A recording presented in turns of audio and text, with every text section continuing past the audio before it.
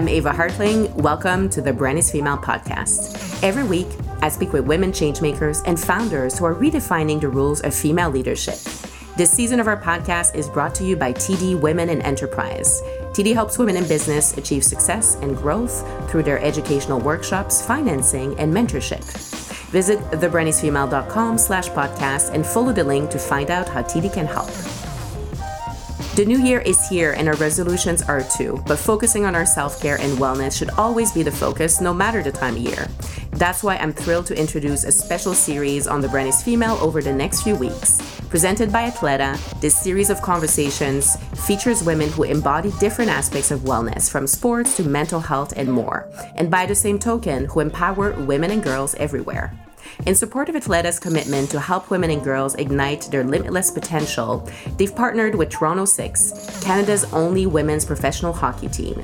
This partnership truly boosts visibility of women's sports and female athletes, which in turn will increase mentorship opportunities and positively impact the next generation of girls. Toronto 6 joins the likes of Simone Biles and Allyson Felix as athletes who have partnered with Athleta. I'm a huge admirer of Athleta's dedication to uncompromising product perfection. Their beautiful, technical, and sustainable clothing supports women and girls in every aspect of our lifestyles, from yoga and training to travel and even sleep. To top things off, Athleta is a certified B Corp and 70% of their products are made using sustainable materials. Shop Athleta at athleta.gapcanada.ca and visit Athleta stores at Vancouver's Park Royal or at Toronto's Yorkdale Mall, and follow them on Instagram at Athleta. This week, my guest is Mungi Ngomane, social justice advocate and author of the book Everyday Ubuntu, which was inspired by the lessons from the South African philosophy and way of life. Mungi is the granddaughter of Archbishop Desmond Tutu, anti-apartheid and human rights activist who was awarded the Nobel Peace Prize in 1984 for his efforts in resolving and ending apartheid in South Africa. In this exchange, Mungi and I spoke about grief because she lost her grandfather earlier this year. Grief is a topic we often leave out when it's time to speak about mental health or wellness, but it's something we all experience, whether it's caused by the loss of a loved one or the grief we feel when something ends or is taken away in our lives. Either way, I hope you find this exchange helpful and comforting. Here is our conversation. Mungi, thank you so much for coming on The Brand is Female with me today. I'm so glad we get to chat. Thank you for having me. It's been a long time.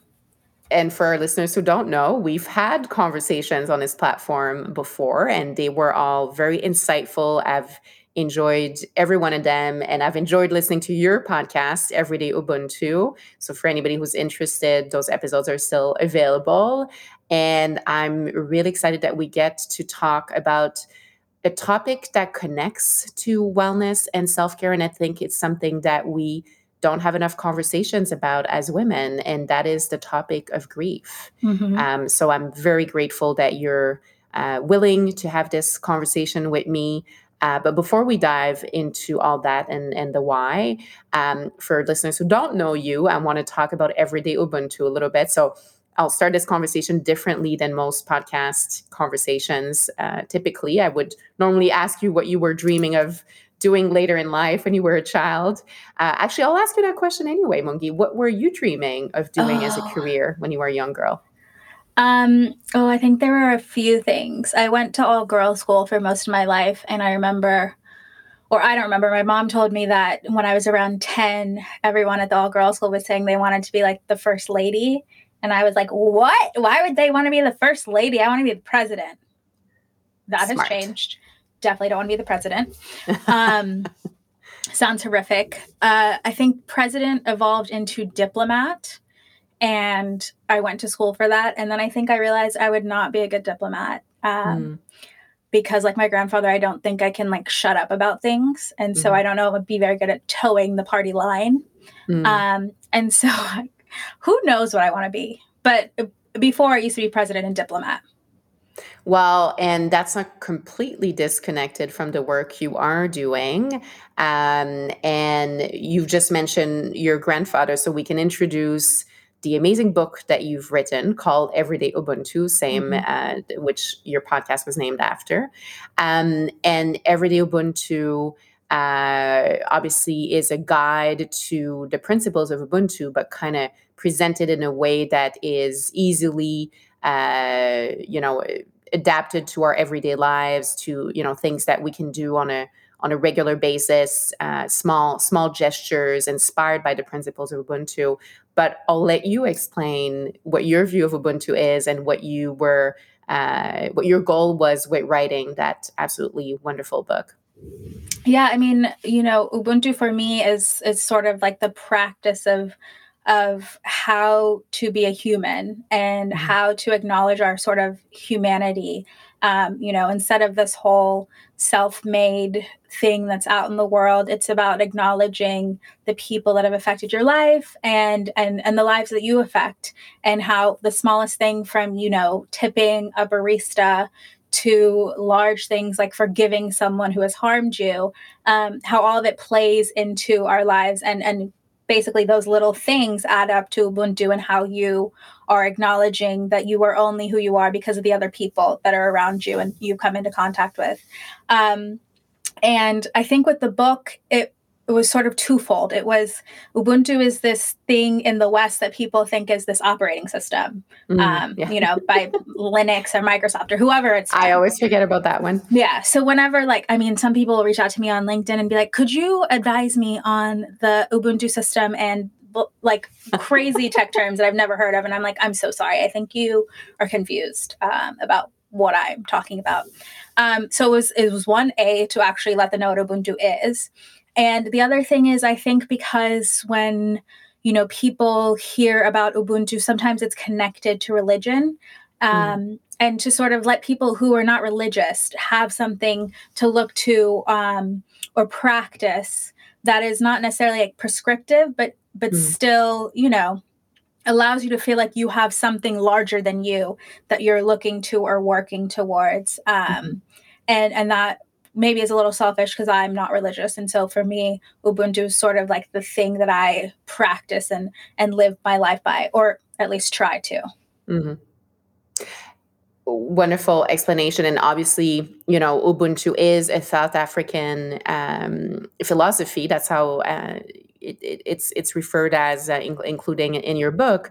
And one of the Ubuntu practitioners, I think, who influenced not only your life, but who influenced your view of Ubuntu, your understanding of the principles of Ubuntu, was your grandfather, Archbishop Desmond Tutu. And unfortunately, your grandfather passed away recently, and you and I have had conversations about the meaning of this in your life. But first, I want to ask you about, what do you remember? What are the most what comes to mind when you're thinking of the Ubuntu principles that he would talk about and embody in his own actions as well? And actually, it's worth noting that he wrote the foreword to your book and had a lot of lovely things to say about Ubuntu and about what the book can bring, the kind of value it can bring to people's lives. Yeah. And so I think the way that he sort of practiced it is like maybe like the North Star that we're all looking to. I don't pretend to be as forgiving as he may have been with Ubuntu. He was clearly willing to speak to the other side, which was the apartheid government, people who, completely dehumanized him and his family and his friends and those that looked like him, and sort of fought that while acknowledging that they were human and that they were sort of creating prisons for themselves by imprisoning other people and harming other people and oppressing other people. And so he, did all that. And I take Ubuntu as, wow, amazing, he did that. But because he did that, I don't then need to engage with people who continue to oppress us like it's 2022. Not one. Oh my goodness. And so while I will acknowledge that they're human, I may not necessarily engage in the conversations that he would have had with people. And I don't know if I'm as quick to forgive someone harming me as he was. But that example is nice to have because it shows us that, wow, someone really does have strength, and we do have the ability to forgive for things and to, set our pride or ego aside. Clearly, I'm not really doing that, but, it's something we can look towards. And so I appreciate that example that he sort of put on the world stage for us of how you speak to people, no matter how they're speaking to you. And, I think with Ubuntu, we all like to, sometimes people think of it as this, high and mighty thing. Some people think it's very difficult, which I agree. Some people think it's easy and naive. But I think he also made it easy to grasp in that he sort of always brought humor into things. And so, when it came to the apartheid government and how they treated Black people and how he spoke about it, he would always joke about like, like we're on the winning side, just like always trying to bring humor to things. And so I appreciate his example in that. And I'm sort of taking Ubuntu the way that I can, living now in America in 2022 versus South Africa in the 1940s onwards. And what are things that it's interesting that you bring up, you wouldn't be as quick to forgive maybe as he was. But do you think, was this something that he learned, over time? Like, is it something that you saw maybe in, the later years of his existence and his career?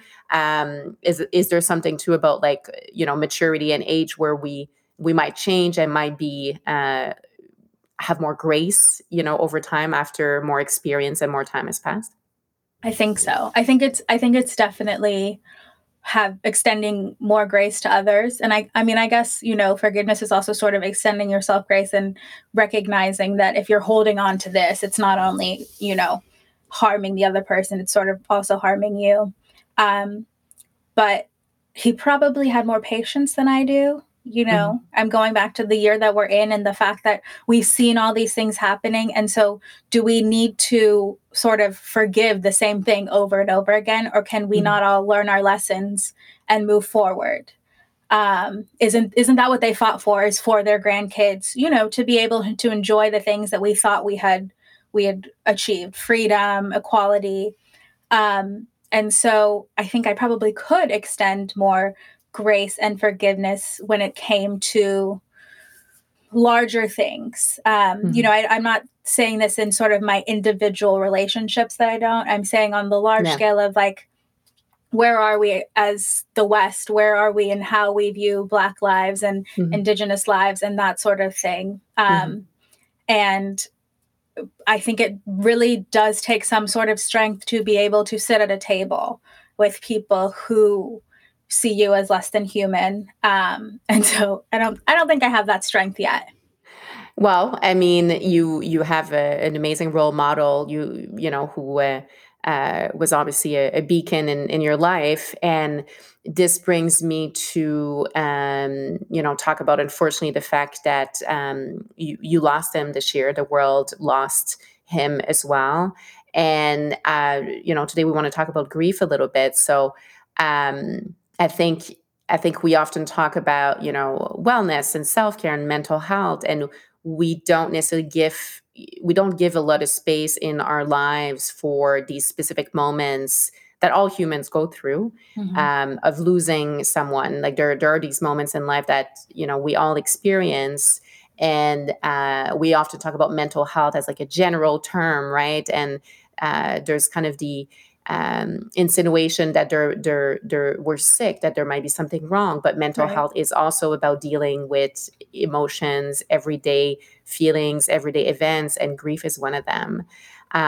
So would you be able and willing to tell me a little bit about what that experience felt like for you? And now it's been, the funeral was held, I believe, last month, if I'm not mistaken. What did that feel for you when you went through that process, and how you dealing with it today, and what kind of shape is grief taking in your life?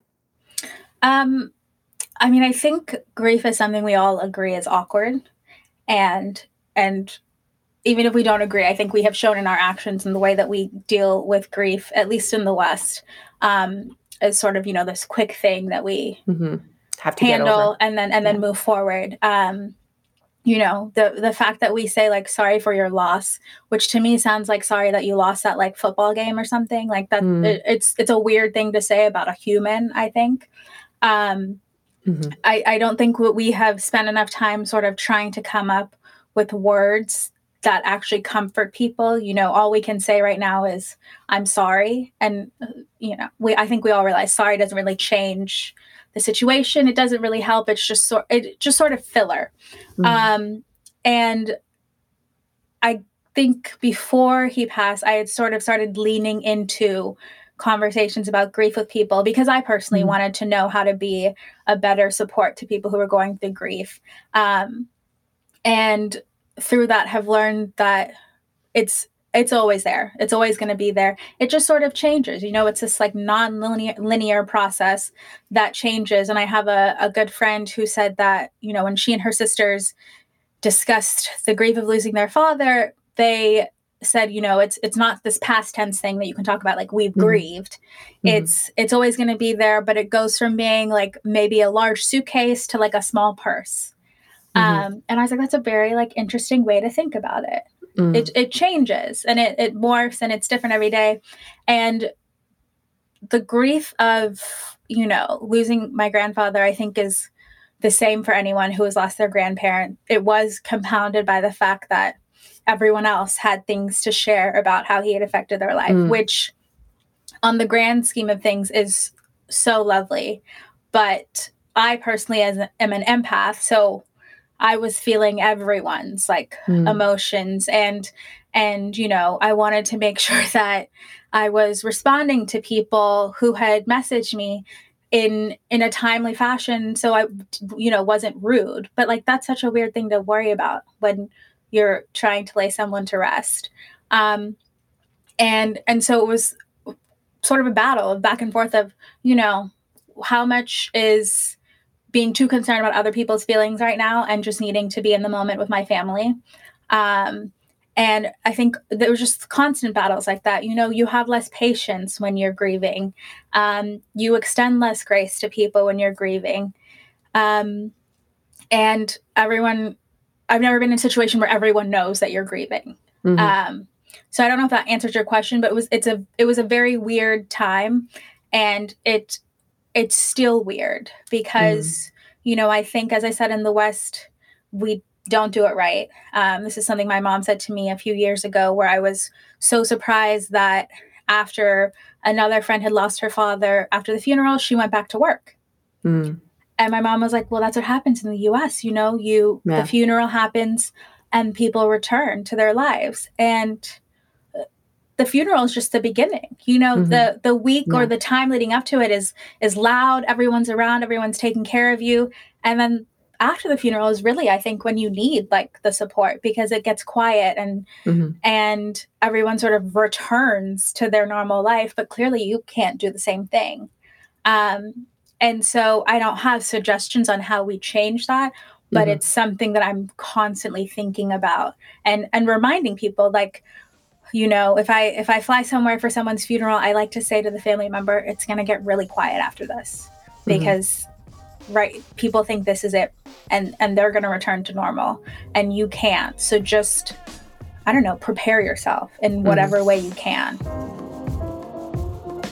This season of The Brand is Female is made possible with the support of TD Women in Enterprise, and they're about confidently building you. As a woman entrepreneur myself, I know I need all the support I can get. It takes sound advice plus guidance to the right connections, tools, and resources. What's great about TD services for women in business is their collaborative approach. TD can facilitate and connect you to workshops, coaching, and mentorship, and they engage other like-minded business leaders in an authentic way so we can share experiences and learn from each other. TD Women in Enterprise has banking specialists who are able to be proactive in the advice and guidance they give to women in business. Our special Wellness Conversation series is brought to you by Atleta. Atleta is designed for mothers, daughters, sisters, and friends of all ages that are leading active lifestyles. Whether you're on the go, seeking inner balance and wellness for yourself, or taking part in an active life that involves friends, school, and sports, Atleta has the clothes you need to keep moving. I love that Athleta offers clothing in sizes XXS to 3X and works to create the best product and shopping experience for all bodies. Shop Athleta at athleta.gapcanada.ca, visit Athleta at Vancouver's Park Royal or at Toronto's Yorkdale Mall, and follow them on Instagram at Athleta. What kind of space did you try to make for yourself? And you just spoke about the fact that, in the West, it's like this thing that we have. It's almost like an illness, right? Like an illness in our own life. Like it will be really painful and then you're going to get better. Like you're getting over it, right? That's like the concept. And I had a friend describe grief. And when I went through the grief of losing my dad almost 2 years ago, she described it as a wave, which I understood when it happened to me was the right description, because it's a wave that comes and goes and it doesn't have to do anything with time. You could be surprised with a wave of grief 2 years later, whenever it is, and it's still as present. And sometimes it's a big one, sometimes it's a small one. Yeah, exactly. And so going back to, you're saying like we have that thing where we need to get it over with in the West, at least. What kind of space did you make for yourself to be able to process all of those emotions, the grief and everything that comes with it? And what would be your advice to, women listening to us who need to make this space for grief in their own life? And sometimes it's not possible. Sometimes we have to go to work, but there's other ways we can make space for it within ourselves and with our energy and space. I think something that we do is we always push things off. So it's, I'll be happy when I get to this, or I'll be able to when I get to this. And so when I was in South Africa, I kept thinking I'll have the space when I get back to the US and I'm alone and have quiet time. But that's also not the way to do it. And so I think it's probably each day, even finding 5 minutes to have space to check in. Because by the time I got back to the US and had, the sort of space and quiet that I wanted, I also then realized it was this weird thing where I got on the plane and I felt like the act of getting on the plane meant that I had accepted his death because I was now returning to normal life. So then I felt guilty. And so it's like I waited too long to sit and think through what had happened, because, you're just going through the motions of checking in on people and getting things done and getting everyone's affairs in order. And so I think I'm still probably learning how you sort of give yourself the space, because like you said, it's a wave. There's something that happens one random Tuesday and all of a sudden your Tuesday is a horrible day because you didn't expect, your dad's favorite song to come on and to, I don't know if the word is ruin your day, but to sort of then put you in this sort of solemn mood the rest of the day. And I don't think there's any way to sort of avoid those things or change them. But I do think maybe 5 minutes daily just to check in.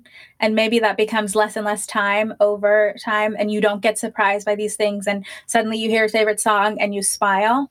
But again, I think that it takes time. And sadly, I think that's what everyone says. It just takes time. Is there anything about, because I think moments of any time that is challenging, difficult, anytime we face an obstacle, or anytime we face something that we feel we haven't been prepared or not fully equipped for, and I would put grief and the death of a loved one in that category, are there any realizations like around kind of taking care of yourself overall, your wellness, taking care of your own mental health? Are there things that also, because you just talked about making time, to sit with yourself on a daily basis, and that's something that's helpful with grief, but it's helpful and in honoring somebody's, memory, but it's also helpful for our, a gratitude practice or just plain meditation. So are there things like that maybe came as lessons or things that you took away from that experience and how you dealt with it that you're applying to kind of your own wellness strategy, for lack of a better term, moving forward? Yeah, I think one thing I realize is, or maybe this is personal, is life seems to be really noisy, and I think we really enjoy, having constant noise around. And so if I'm not on a call with someone or doing something, then I'm listening to a podcast or to music. And I think I went about 2 weeks after my grandfather passed not listening to any podcasts, which was a shock to my husband because he is always used to me having a podcast on different speakers. And I just was like, I don't know. I can't sit and listen to like these strangers just chatting right now. And so literally having silence where actually I was taking time, and it wasn't, you take time alone, but then you're listening to something or you're watching something. You're not actually really sitting in grief or sitting in any state that's really going to bring you to where you're trying to go. And then honestly, sleep. I think sleep is a big thing. And I love to nap, and I spent a lot of time napping. Now, most people can't nap as much as I can because of like jobs and kids and things, but it was like something that I needed. And I found that it made a difference was to have the quiet, but to then also, sleep and not feel bad for the sleep, because often, we're so against this rest culture. But I think rest is like the one thing that we actually need more of. Something else that you and I talked about is that it's challenging, and I've been on the other side too, and I've been on the receiving end. Some people don't know how to deal with grieving people. In fact, many people have no idea how to deal with grieving people in their lives. And some people will become defensive, uncomfortable, awkward, say the wrong things, not say anything because they're afraid of saying the wrong thing. Right. I mean, I know very few people who get it right or who fully know how to be supportive, and it can lead to uncomfortable, dialogue with people. It can lead to people pulling away from a friendship or a relationship when, they don't know how to support somebody else who is grieving.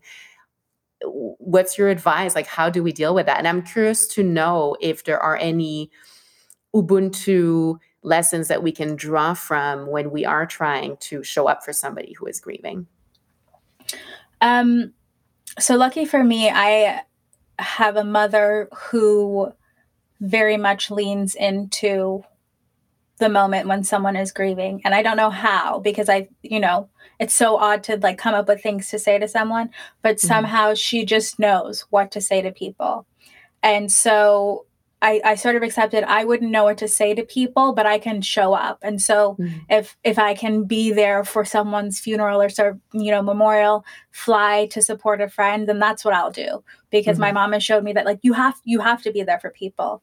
And so be there in the way that you can, while also making sure that it's something they need.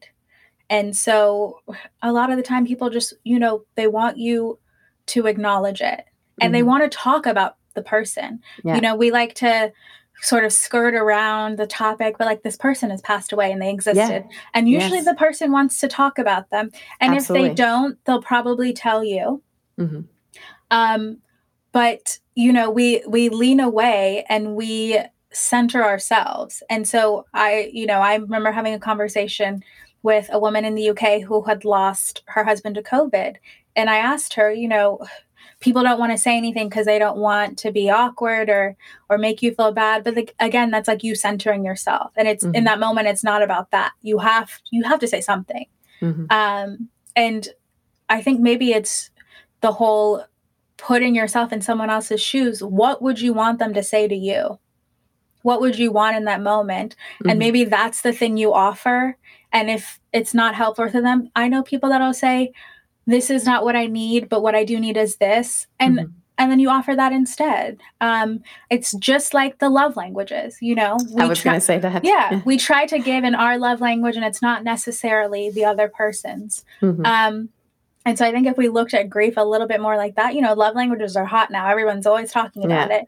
If we looked at it a bit more like that, like what does this person need? What have they communicated? Because we think about it, our friends who are grieving usually do let us know, what they're looking for, whether it's just a check-in or to go out for a meal.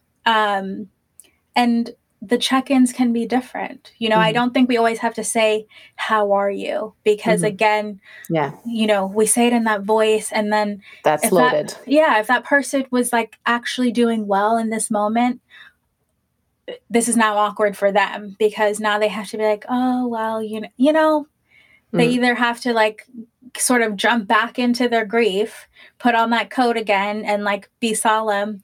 But if they say they're fine, we may not believe them, or we may not check in. We may not check in again. Yeah. And so I think it's really about like listening and paying attention to like what the person needs, what their grief language is. And it'll be different for everyone. And sometimes it'll be exhausting, and someone will tell us they don't want this or they do want this, and then they'll change their mind the next day. And we sort of just have to like move with it, because we will all be grieving at one point. And so we will want someone to do the same thing for us. Good advice. So not being afraid of it. Sometimes it's better to try, even if it's going to be clumsy or potentially awkward, than disappear and, not showing up for the people in our lives. And it will be clumsy and awkward for everyone at one point. But I mean, that is way better than not existing at all. How are you kind of celebrating your granddad's memory? And I don't mean the official way with, there was obviously a state funeral that you attend in South Africa, and there's a lot of tributes being paid to him and his amazing work and his overall career. But on a personal and, kind of private level, what's something that you do or that you'll continue to be doing or will be doing in the future to kind of celebrate your granddad's memory and legacy? In other words, how does he continue to exist for you in your own personal life? Yeah. One of the things I asked myself maybe 3 weeks after his funeral was, all right, so how am I going to continue his legacy? And no pressure. A few people are like, it's too soon. Like, if he was here, he'd say, like, that's not something you need to worry about right now. Like, have you grieved? Have you been going through the process? Or are you just looking for the next thing to sort of, take up the space in your mind? And so that is a question that I'm constantly thinking of. I've been reading a lot lately, and one of the bookmark I use is a picture of us. And so I think that is, just a small thing. And then there are silly things where Alan Dershowitz said some horrible things about him. And so I tweeted something petty at him. And that was me not necessarily honoring his legacy, but, doing something to celebrate him. And then also, when someone asks what they can do, letting them know organizations and charities, I think that he supported, that they could donate to. So just small things that can happen. And then maybe in a year, I'll know how I can honor his legacy, but willing to, sort of let the answer come to me instead of actively searching for it. Yeah, that makes a lot of sense. And I think what he would have told you, the way you phrased that, was very wise as well. There's also, we talk about grief for people in our lives, loved ones, but I think grief is also sometimes grieving a project, an idea, grieving a situation, grieving a relationship that didn't work out. I hate using the word lessons, but what do you think you would kind of apply? What's common between, grieving a person and then making space? Because I also don't think we make enough space for the things we need to grieve that are not people. And a friend of mine said that to me recently as well. I think it was in the context of somebody ending a relationship. And she said, like, you have to make space for that. And it's absolutely okay to be as devastated. And it's not necessarily a romantic relationship. It can be a friendship too, right, or like a work partnership. How can we make more space for those moments too, of overall grief that maybe are not an actual person dying? I think it's the same thing of realizing that, like you said, your friend said to you about waves. Something in the beginning, whether it's a friendship or a project, in the beginning, it's going to feel like this really large thing and like the only thing. But over time, it'll change. And then you'll have moments where you really wish you were back there, or with that person, and then something new comes. And what you just had was a lesson for what was coming next.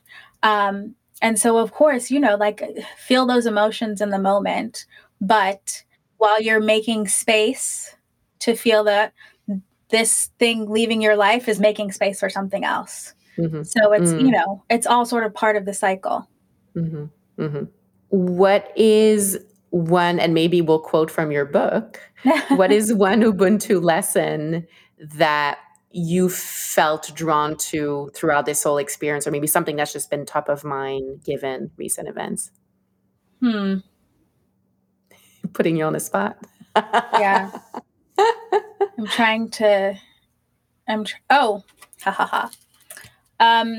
Acknowledging reality, even when it's painful, because I think,